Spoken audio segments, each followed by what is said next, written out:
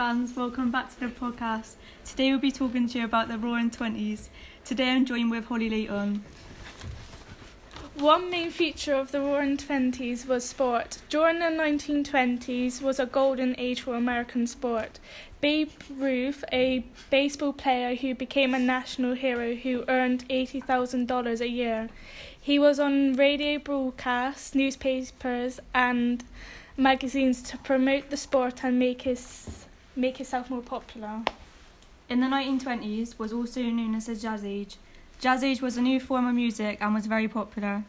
Jazz originated in the southern states of America. Jazz spread through the states of African America and moved to the north for work. Another factor of the Roaring Twenties was the Hays Code. The Hays Codes were strict rules that banned nudity and limited the time of an on-screen kiss to 3 seconds. They also said no film character should profit from scenes of arson or murder.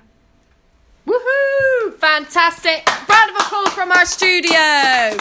Woo!